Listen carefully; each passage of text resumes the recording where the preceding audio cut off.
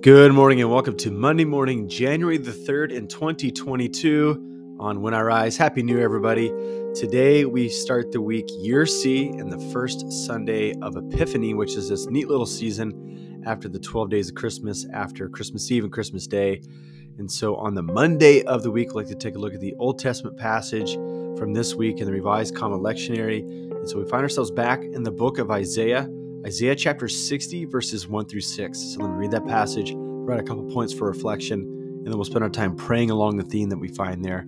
Thanks for making us part of your morning on When I Rise. Let's allow our souls to rise and meet God together in a time of prayer.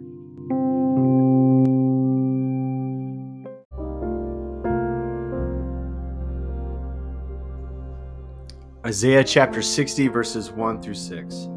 Arise, Jerusalem, let your light shine for all to see, for the glory of the Lord rises to shine on you. Darkness as black as night covers all the nations of the earth, but the glory of the Lord rises and appears over you. All nations will come to your light. Mighty kings will come to see your radiance. Look and see, for everyone is coming home. Your sons are coming from distant lands. Your little daughters will be carried home. Your eyes will shine, and your heart will thrill with joy, for merchants from around the world will come to you. They will bring you the wealth of many lands.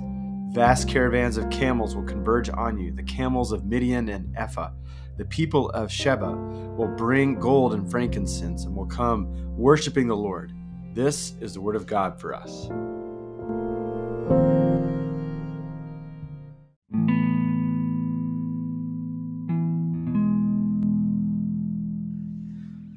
I don't know about you, but there's something mysterious about how we know what is right and wrong. Some would suggest that we have like this blank slate, and right and wrong and in or outs has to be written on it from square one. And others would suggest that something is encoded and innate within us. All I know is that as early as possible, I can just remember like having this feeling of that's just not right, or that is exactly right. And there's like a branch of philosophy called epistemology, or how do we know stuff. There's one part of epistemology that says like there's something called tacit knowledge, where we know more than we can say, right? Like there's something's embedded within us and we say, hey, I don't know if I could write this all out on the scratch paper, but I think that this is a conclusion of the matter on these things, right? And we tend to act and respond. Sometimes we measure it, we can gauge it. Sometimes we can't. Sometimes we just launch out and we just know that it's right? When something is brought back to right. Here recently, at the time of this recording, something right happened within the world of hockey. You may have heard this story, but there's a couple of NHL teams, the Seattle Kraken, who this is their first year being a hockey team, and there's the Vancouver Canucks. And the Vancouver Canucks were visiting the visiting team in Seattle, and there was a season ticket holder, a girl right behind the visitor's bench, and she noticed what looked like could be a cancerous mole on the back of an assistant equipment manager's neck. And this is in the middle of a hockey game. And she taps on the glass. She gets his attention. She says, I think that you need to have this thing looked at on the back of your neck. So this is all the way back in October.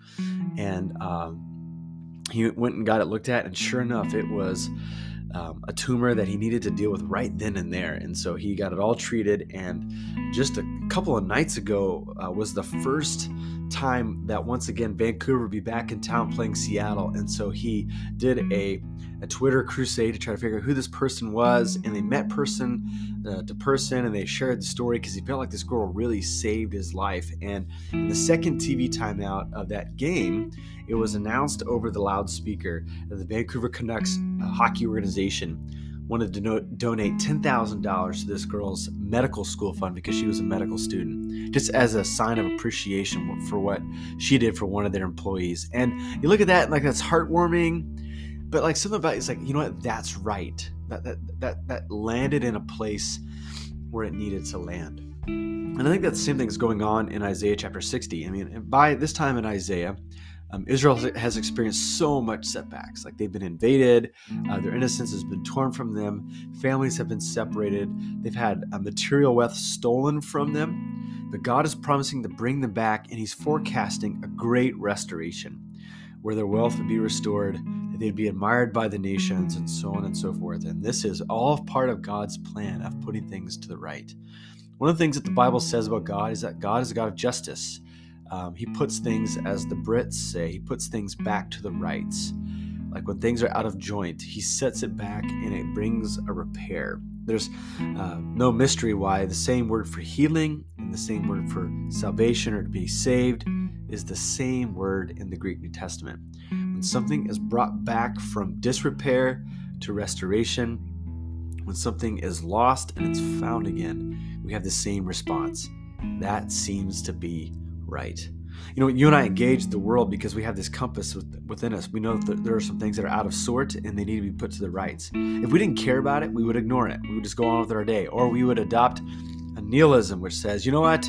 Eat, drink, and be merry, for tomorrow we die, and it's somebody else's problem. But the reason that we're bothered is because we know the things that are not right can be put back to right, and perhaps we might have a way of dealing with it. There's something will happen in and through us to bring those things back to the right. And so we need prayer if we're going to engage in that type of work, because that's messy work and it takes a lot of wisdom. And let's just be honest, it takes a lot of hope, because when we experience setback after setback, little by little, our hope can be eroded. But what we look at, once again, as Christians, is that our orientation is towards cross and resurrection. The cross was, in some way, it said, this is not right. Why is this world crucifying its God instead of praising its God? But the resurrection, we say, no, now it's been put back to right. God vindicates his son because his son was innocent. And therefore we can live under the canopy of that great vindication and innocence, and we can begin to bring other parts of God's world under that canopy so that all can be well and all can be put back to rights. Now that's something to do with our lives, some things that need to be put to right, and things that can happen through us that can be brought into the right. And so as we begin to work that out, we start in the place of prayer, because God gives us that orientation towards hope, and he gives us the strength to engage in that faithful work. So with that in mind, let's spend some time praying together this morning.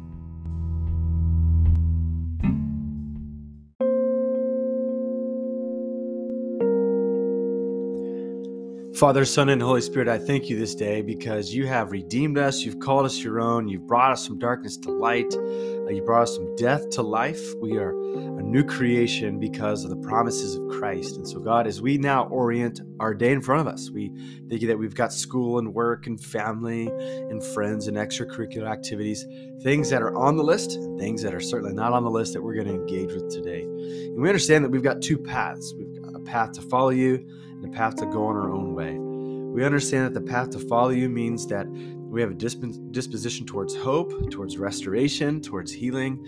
And God, that process and that work is messy, and it takes nuance, and it takes wisdom. We lack those things in our life. And so we come to you once more, knowing that you're a good Father who gives good gifts. We ask that you give us those gifts once more, the gifts of wisdom and discernment and grace and power to engage in the faithful work of Jesus. God, we choose to believe this day that today is drawing us towards a day closer to your restoring of all things. We thank you that the empty tomb tells us and the whole creation that you're bringing it from death to life. And so I pray that you might find in us willing participants in that outworking of seeing things being brought from death to life. May it start in us, and then may it flow through us to every person and every situation and every opportunity that we have today. We ask all these things in Jesus' name. Amen.